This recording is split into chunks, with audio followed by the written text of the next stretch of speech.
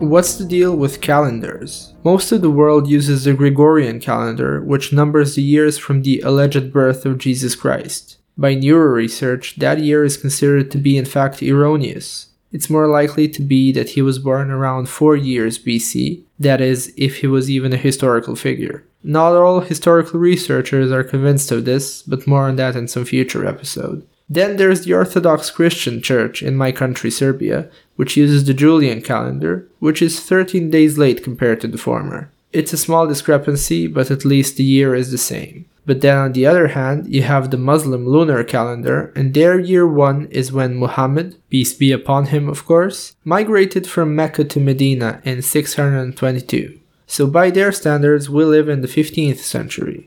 And if that's not enough for you, the Chinese traditional calendar says that it's currently the year 4718.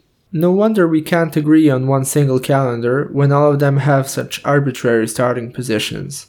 But what if I told you we could have a calendar which takes a universally significant event? There is such a thing, and it's called the Holocene calendar. In the next episode, we'll talk more about it.